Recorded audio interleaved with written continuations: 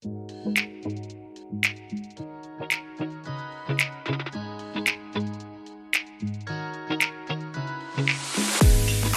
the studios of the Private Client Network in Midtown Manhattan, welcome to Luxury on Location. This dynamic podcast features conversations with luxury realtor Kevin Snedden, founder of the Private Client Network at Compass and its Private Client Network partners. In this, our 5th episode of Season 2, Kevin will be speaking with Kevin Caulfield, our Private Client Network partner in Boston. Kevin is a top luxury real estate broker in Boston, and here's why.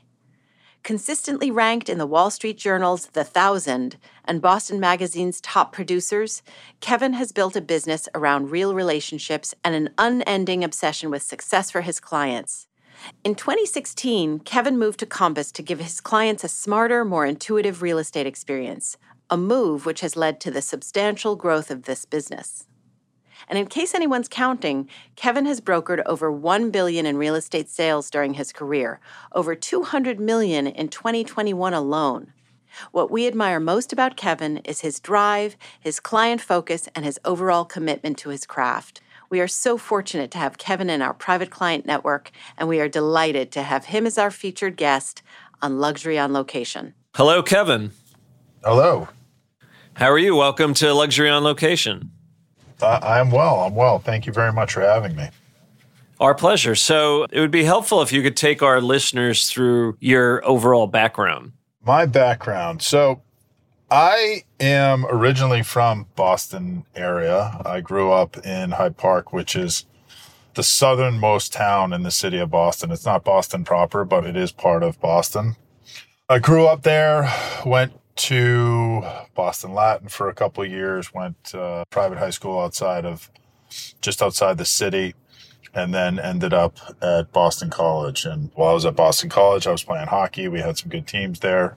Was drafted by the Washington Capitals, so played a few years after college, and then got right into real estate when I stopped playing. So it's been I think it's been 22 years now working here. My offices have been primarily in the Back Bay. When I first stopped playing, I started a smaller kind of boutique firm with a couple guys that I had been in real estate with while I was still playing. And from there, I've kind of bounced up and down Newbury Street. I mean, that's what Newbury Street is. It's high-end retail, and it seems like, some restaurants and tons of real estate offices. And so over the 22 years, I've worked on many different blocks. Worked at Coldwell Banker for a number of years, worked at a smaller boutique, and then ended at Compass, or still at Compass. So it's been a wild ride, and it seems crazy that I'm saying it's 22 years. Wow, yeah, time flies. So you just had a thing for real estate even while you were playing professional hockey? Yeah, so, when I was at Boston College, I would stay there through the summer. So we would take classes in the summers to lighten the load a little bit during the season. And we would train in the mornings and have classes kind of at night. And we had this little gap of time that was, 4 to 6 hours where you could do something. So the first couple of years, guys would go caddy or do whatever they were doing, if they were whatever sort of jobs they were running around doing. And I had a friend who was in the rental business. And so I started to talk to him about it. And I said, what is this all about? And at Boston College, your junior year, you typically only get 3 years of housing. So junior year, you've got to go off campus. And these houses were renting for, sometimes you get 10 to 12 kids in a house. And these things would rent, in a matter of hours when they became available. I started to talk to my friend who was doing it. And I was like, talk to me about this real estate thing. Like, what are you doing? And he's like, we're meeting people, you're touring some real estate. And then we're putting the paperwork together for the leases, doing the credit checks and everything. And I'm like, it doesn't sound like it's that hard. I think I can do this. And so I went in and, obviously learned that there was a lot more to it. It's a lot more relationship based. And I started to do that between workouts and classes. And like my first couple summers doing it, I was a junior, I think sophomore and junior in college. And I was making $25,000-$30,000 a summer doing rentals, which wasn't bad. So I kind of liked it. We were meeting people not only that were going to BC, but whether it was BU, Northeastern, Harvard, MIT. So you met a lot of different people from a lot of different backgrounds. And that part of the job was, I think, probably what I liked most, just making, at the time, was making a lot of new friends too. So it was a good job while I was there. And then as I was playing post-college, it was the same type of thing. We would skate, work out, and then I'd have the afternoons. And so I just kept doing it, and then kind of transitioned from doing rentals into sales. As some of my peers were buying their first condo, I'd work with them on that and just kind of snowballed from there. Yeah, that's interesting. I mean, you had a network around you established through hockey, and you're obviously a competitive person, which is a good trait to have in the real estate arena, Yeah. Yeah, no, definitely. I mean, network around, with hockey, but also just a network in and around Boston. Like both my parents come from big families, and I had spent, like I said, the majority of my time within city limits. So knew a lot of people there, knew a lot of people from BC, and, was able to really expand that network and grow that network. And it was obviously a little bit of a learning curve in terms of figuring out what each market was like and trying to really get educated there. But once I was able to get my feet under me, I mean, I could tap into that network and speak confidently about what was going on in the marketplace, Right. To your point about having a deep network, having grown up in the Boston area, it's a different experience. So many people go to places like the Hamptons and LA and other markets to sell real estate. They sort of migrate to these places and then they sell real estate. But when you're out with somebody looking at real estate and that person grew up in that market, it's a different experience. You just are part of the fabric of the community, and it's just a different level of guidance. So I could see how you use that to your advantage in Boston. Oh, 100%. I mean, knowing where to go to dinner or like certain things within each neighborhood, or even back then there was no Waze, so knowing how to get around traffic with local knowledge was that all played into my hand and was a big benefit in terms of getting people acclimated here, Yeah, I can see that. So let's transition into the market. Why don't you take our listeners through the Boston real estate market? So the market here, it's really changed tremendously over the last 10 years. I mean, there was a time where if you hit 1,000 a foot in Boston, that was a big number. And now we're seeing numbers, reach as high as 4,000 and 5,000 a foot on some of the new development that's going on in the city. And it's really across the board. I mean, we've seen Boston Seaport really come out of the ground in the last, call it 10 to 15 years, which is it's a 33 acre parcel on the waterfront, walking distance to the financial district, that until they really started to the master plan of developing that, there was really not much down there but a couple restaurants. And when you see the snapshot, the Seaport's really come a long way in that period of time. But when you see the year over year snapshots of the Seaport, you realize how quickly all of this stuff has gone up. We've seen a lot of commercial, retail, and obviously residential towers go up there, and it's become a really vibrant place to be in Boston. And it only made sense because it activated the waterfront that we have there, which is, if you look at basic real estate principles, it's surprising that it took as long as it did to get that off the ground. Interesting. So what was the COVID impact on Boston? I imagine people that were living in the city might have wanted to move out to the suburbs. Like, what was like the market shift driven by COVID? Yeah, I think COVID, it put a lot of things on pause. I mean, I think if you really think about the impacts of COVID, we do get a lot of empty nesters that come into the city after their kids are grown. During COVID, you had a lot of those grown kids, whether they were college aged or just young professionals that were going back home.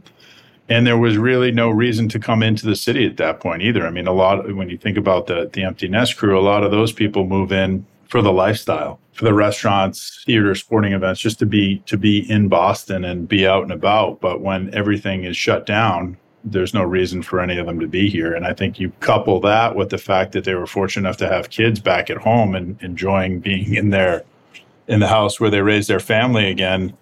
It delayed that for a lot of people. So it was pretty it was quiet. It was a little eerie in here at times. So what's trending now? Are people wanting to move back in downtown? Yeah, I think there's a lot of things I think that are happening. I mean, as companies are requiring people to be back in the office, I think that's helped kind of jumpstart the market a little bit here. So we're seeing more people coming back in. We're seeing empty nesters now come back into the city. The one thing that we may have lost those young families that maybe had one child and a second on the way or two kids. And through COVID, they all seem to leave and head to the suburbs, maybe, accelerate that timetable by a few years. And so there's a little bit less of that in here now. So I think there are a couple of buildings that were maybe built to cater towards young families that haven't done as well as they probably should have had the pandemic not hit.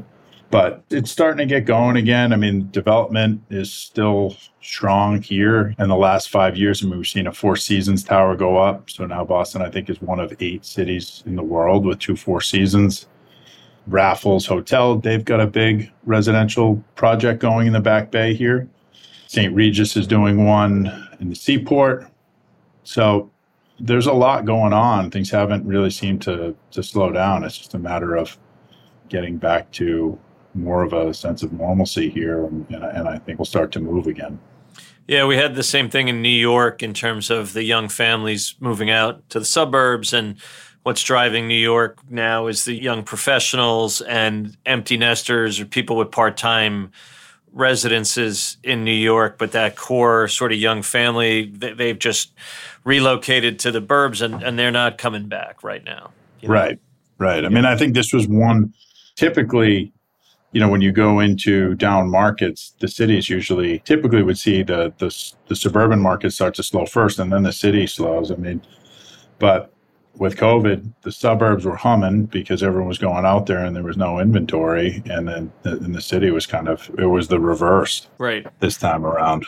But like I said, over the past 60 days, we've seen a pretty substantial pickup. And I think part of that are less flexibility to work from home or some requirements or, whether it's 3 or 4 days in the office. So we've seen some of the more young professionals coming back in and getting back to normal. Yeah, it seems the new work week is Tuesday through Thursday. Yeah, exactly. But again, that's driving people to the office. And then your core business sectors in cities are seeing activity now. And then people naturally want to be closer to work. And then other things open up. And so that energy comes back. Yeah, that's a good way to describe it. I mean, the energy, you're starting to see the energy come back into the city. I'd say, our financial district is still pretty slow. There's just more flexibility and with a lot of the companies that occupied office space there. But Back Bay's, it's always pretty vibrant. You see people up and down the street every day. So you do have that sense of normalcy. You see that increasing, I think, month over month. So in Boston proper, where does luxury start in terms of price point with a condo and then with, say, like a townhouse, brownstone in the Back Bay? Yeah, so in the Back Bay, I mean, look, the Back Bay is quintessential Boston, right? Like that's what people think of when they think of Boston. It's brownstones, nice tree-lined streets, quiet neighborhoods. You can still get into a one-bedroom for probably $1,000 to $1,200 a foot, depending on the level of finish in there. But I'd say, for absolute dollars, you're probably spending somewhere around $1 million or more. In the townhome market, I think it's really escalated in the past few years. There's been an increasing number of people looking for that style of living, and the numbers on things that are move-in ready they've gone through the roof. I mean, we had not even a full townhome, but a fairly large condo that we had for close to $20 million and sold it in 2 or 3 months and had probably 10 to 15 groups through. So that buyer pool has grown here in Boston. I know you guys are probably used to that, but it always hasn't been that way here. Yeah, and I could see in like a post-COVID world what's attractive about a townhouse brownstone. You're getting square footage, you're getting private outdoor space, and I could see how that's attractive. But people always want to be in, downsizers and young professionals, I think, will always want to be in condos for the most part. Yeah, I mean, that in town place, or, you've got your young professionals that are spending a ton of hours in the office that want to be in the city, or even your young single professionals. I mean, you're in town. That's where you meet people. That's where you network. And even if you're trying to change professions, I mean, I think there's always a benefit to being in Boston. You never know who you're going to run into, and it's a major city, but if you look at the size of it compared to New York, it feels like a small town. No, it does. It's a nice change when I visit Boston coming from New York, and it just feels like a small town, like you said, friendly people, and it's a very walkable city. It is a walkable city. I mean, you get into certain parts of the Back Bay, Beacon Hill, where you're basically 10 to 15 minute walk from any other neighborhood in Boston proper, which is really nice luxury to have. Yeah. People will still, they'll have cars, but you don't really need it. Right. Right. No, at least when the weather's nice. Right. It's true. So inventory still tight, still bidding wars or multiple buyers coming at a property? I think it depends on the price points. I think there's certain pockets where inventory's certainly tight, and things that come on that are move-in ready in the right location. There are multiple buyers out there, but those scenarios seem to be happening a little bit less, especially as we go into the fall market now. Things typically slow down with the seasonality of the business, but yeah, I mean, we are still running into it for the right unit. There's certain areas. I mean, when you think about Boston, I mean, the neighborhoods are really tight, and then you have the historical component of all the neighborhoods. So what's here and existing now is what's going to be here, at least I'd say for my lifetime. And so you don't have the option to knock down a couple of brownstones and put up a big high rise. And so it's whether or not, depending on the neighborhood you want to be in, it's a fairly limited supply to begin with. Yeah, I could see that. So let's transition into your business. Why don't you take our listeners through how you operate your team and the business you guys have been doing and how you run the business? Sure. So we do, outside of just the general brokerage with the condo and the townhome sales here, we do a lot of new development as well. So right now we've got a 62-unit building in Beacon Hill that we're selling. We've got another 25-unit project just outside of the city, kind of on the South Shore, that we're handling. We just finished up another 100 units kind of in South Boston and in the Seaport. So we do a lot on that side of the business, and we'll have people that'll work with me in terms of the on-site sales there. So I'm kind of overseeing what's going on in the marketplace, and we'll be involved in the pricing and the marketing and advertising that we're doing, and just generally what the temperature of each market is. And I'll communicate that to all of our clients and developer clients. But yeah, we've got 7 people that are on site right now. I've got kind of my right hand, who I would say is my assistant, but more is involved in a lot more than that, has a marketing background. So has a big say in what we're doing in terms of our marketing and advertising. Work with another person who we were able to pull from the Compass team here that worked on the marketing side. So she'll oversee everything that she's doing. And then we've got a couple buyers agents and 2 or 3 people that will work with me on our listings here in town. Wow. So you have a pretty big team, and you're able to cover a lot of different geographies and types of real estate. We are, yeah. I mean, we moved probably about the time that right around the time that I moved to Compass, probably end of 15, we moved to the South Shore, only 15 miles south of Boston, which during COVID took me about 20 minutes, and now it's back to about an hour and 20 minutes. Wow. So we've started to do some work down in that area as well. So it's been good. So I've got skin in the game in the market down there, and a pretty sizable network down there now too. So we've started to do some business there as well. So from a competitive standpoint, how do you and your team, how do you differentiate in the marketplace? But I think, we do work hard. We show up, which I feel like that is half the battle. But I think everybody that's come in here has come in and they've been a good fit for the team. And that's a big thing with us, is just the overall chemistry within the office and within the team. And Everybody that I've brought on, I think, probably share the same kind of goals and aspirations in terms of continually trying to get better, working hard, doing the right things, treating people well. And that's been the fabric of our business. I mean, that's what we built the business on. And the majority of what we do in terms of the general brokerage and the buy sell side, it's referral based, which I think is it's a testament to the team and how they're servicing things and how they're communicating with the clients and how well they know each market. Yeah, you're doing something right because you did a lot of business last year, and I'm sure you're doing a lot of business this year. You're doing a lot of new development as well, so you definitely have a strong pipeline of transactions coming your way. Yeah, I mean, we're just we're trying to think of now. I mean, I think is a time where you've got to be a little bit more creative and think outside the box and try to get creative in terms of how you're going to attract people, where it's not as easy as just, we're in that market where you could put anything on the market and you may end up with 2 or 3 offers in the first couple days, if not hours at times. So, I think that's where we're trying to get creative with some of the technology that we're using and how we're communicating with better communicating with our clients. And I think that's where a lot of people fall down. I mean, we had this conversation this morning. It's like, you get into these markets and you're not always delivering good news, right? Right. But I think that communication still needs to happen, and you've got to get good at delivering bad news with hopefully still being able to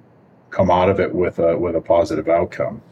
Yeah, sometimes the market just shifts under your feet and you have to face the reality. And like in New York, and our team does business in Greenwich as well, and we've been recalibrating everything, and we've been taking prices down on our listings and having those difficult conversations with our sellers, but you can't avoid it. You can't hide from it. You have to face it head on, and you have to adjust. And I couldn't agree with you more. And I think, in some ways that's what differentiates the really good agents, good brokers from the ones that aren't so good, right? Anyone can make money in an up market, in a seller's market. But when things get tough, that's where we've been able to go out and pick up market share. Yeah.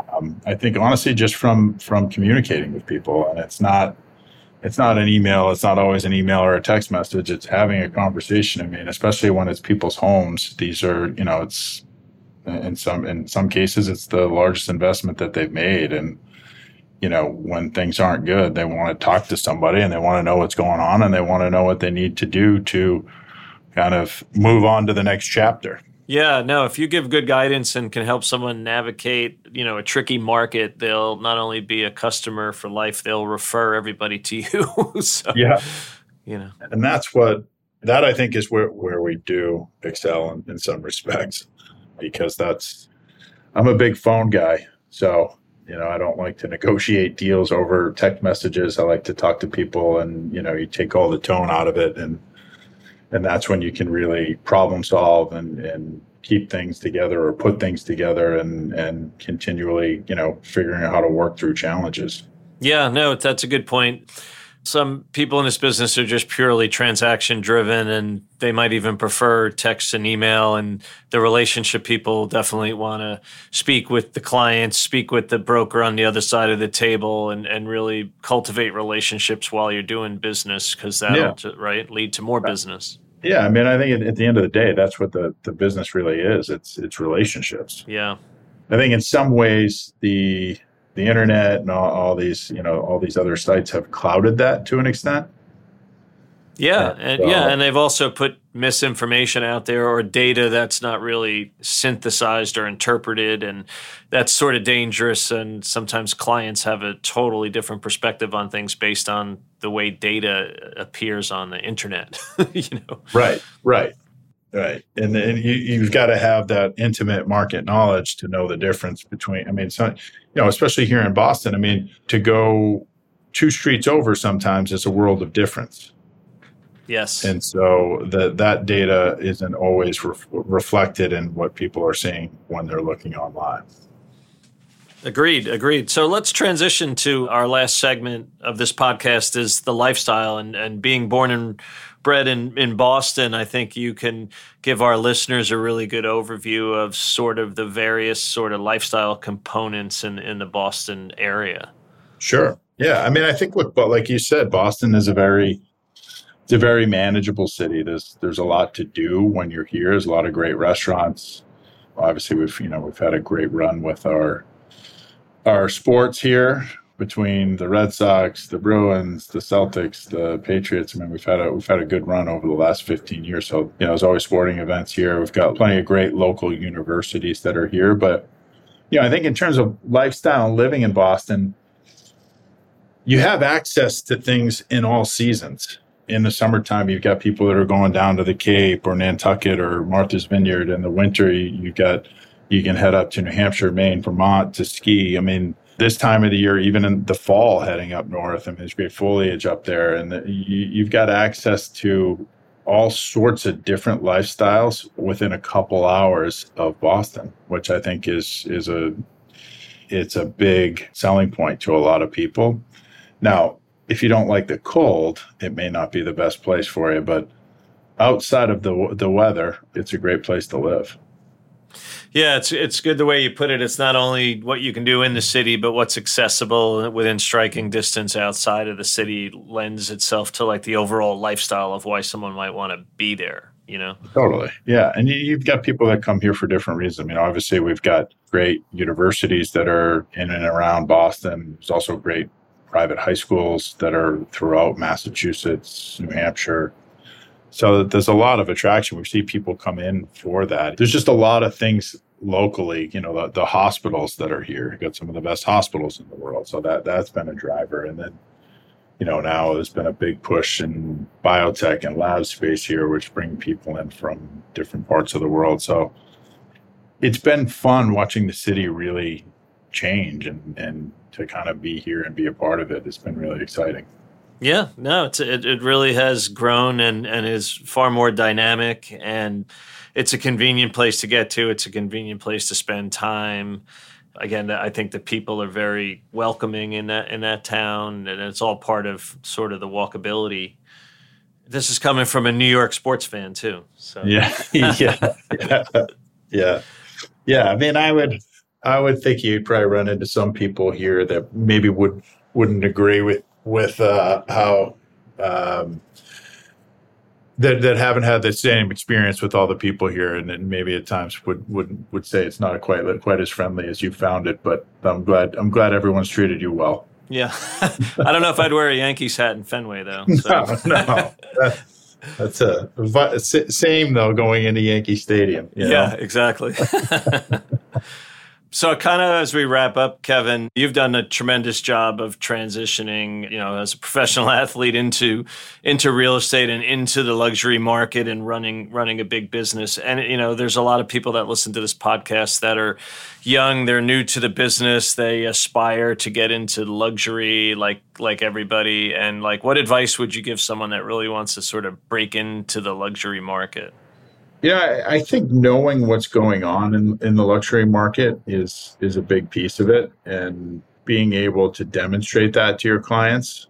That's kind of what helped, especially with some of the new development and the construction that was going on, knowing what was going on, knowing where the pricing was, knowing where the most recent transactions were, and really getting an understanding of where the opportunity was in the market, maybe where there were some holes in the market. And being able to articulate that to your client base, I think, is great, because you grow. I think ultimately, as you start to get into the business you're doing, depending on the age, I was just fortunate enough to get into it, and it's the only industry that I've been in. So with a lot of the clients that I had, I grew as they grew, and we would continue to do transactions, and then we'd do 3 or 4 transactions, and then they'd move to the suburbs, and we'd either help or refer that piece of business out and put them with other people in the network that we trust in, right? That are going to be able to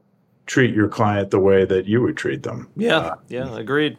And so I think it's tough just to go out and say, hey, I want to get in the luxury side of the business. I think you've got to know it. You've got to start to do some business there.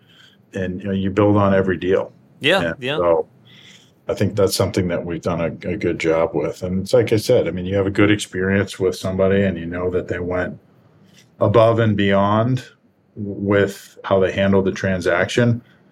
To your point earlier, I mean, that's what leads to referrals, right? And then you get so-and-so and you get into, you get into a company and all of a sudden you look back 6 months later and you've done 6 deals with 6 different people in that company because everybody's had a good experience with you, So I think it's just continually working hard for people and always doing the right thing. Yeah, no, it's on some levels it's simple. It's not too complicated. It's not, and it's also, if you're going to build a career out of this, it's always the long game. It's not, no transaction is the last transaction. And I think, in this business, it's sometimes the best thing to do is, you're always going to run into that transaction where there's a little bit of animosity. And, I think taking the high road and looking at it big picture is probably the best approach. Yeah, well said. So, I appreciate your time and thanks for being on Luxury on Location. Thanks for being part of the Private Client Network. We really value you as a partner and our Boston representative. So it's been great to talk to you, and I hope to see you in Atlanta. Yeah, well, I will be there. We'll be there. I'm looking forward to it. It's always a great time of the year to get out and connect with people, and look forward to seeing you there. Perfect. Excellent. All right, Kevin. Well, take care. All right. Thanks, Kev. Thanks. A sincere thank you to Kevin Caulfield for being our featured guest on our 5th episode of the 2nd season of Luxury on Location. That was an inspiring conversation, which we sincerely hope our listeners enjoyed.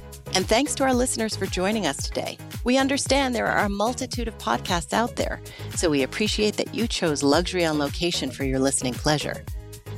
We hope to see you back for our next episode when Kevin Snedden will be speaking with another one of our Private Client Network partners and discussing their luxury market. You can find us at theprivateclientnetwork.com or on Instagram at Private Client Network.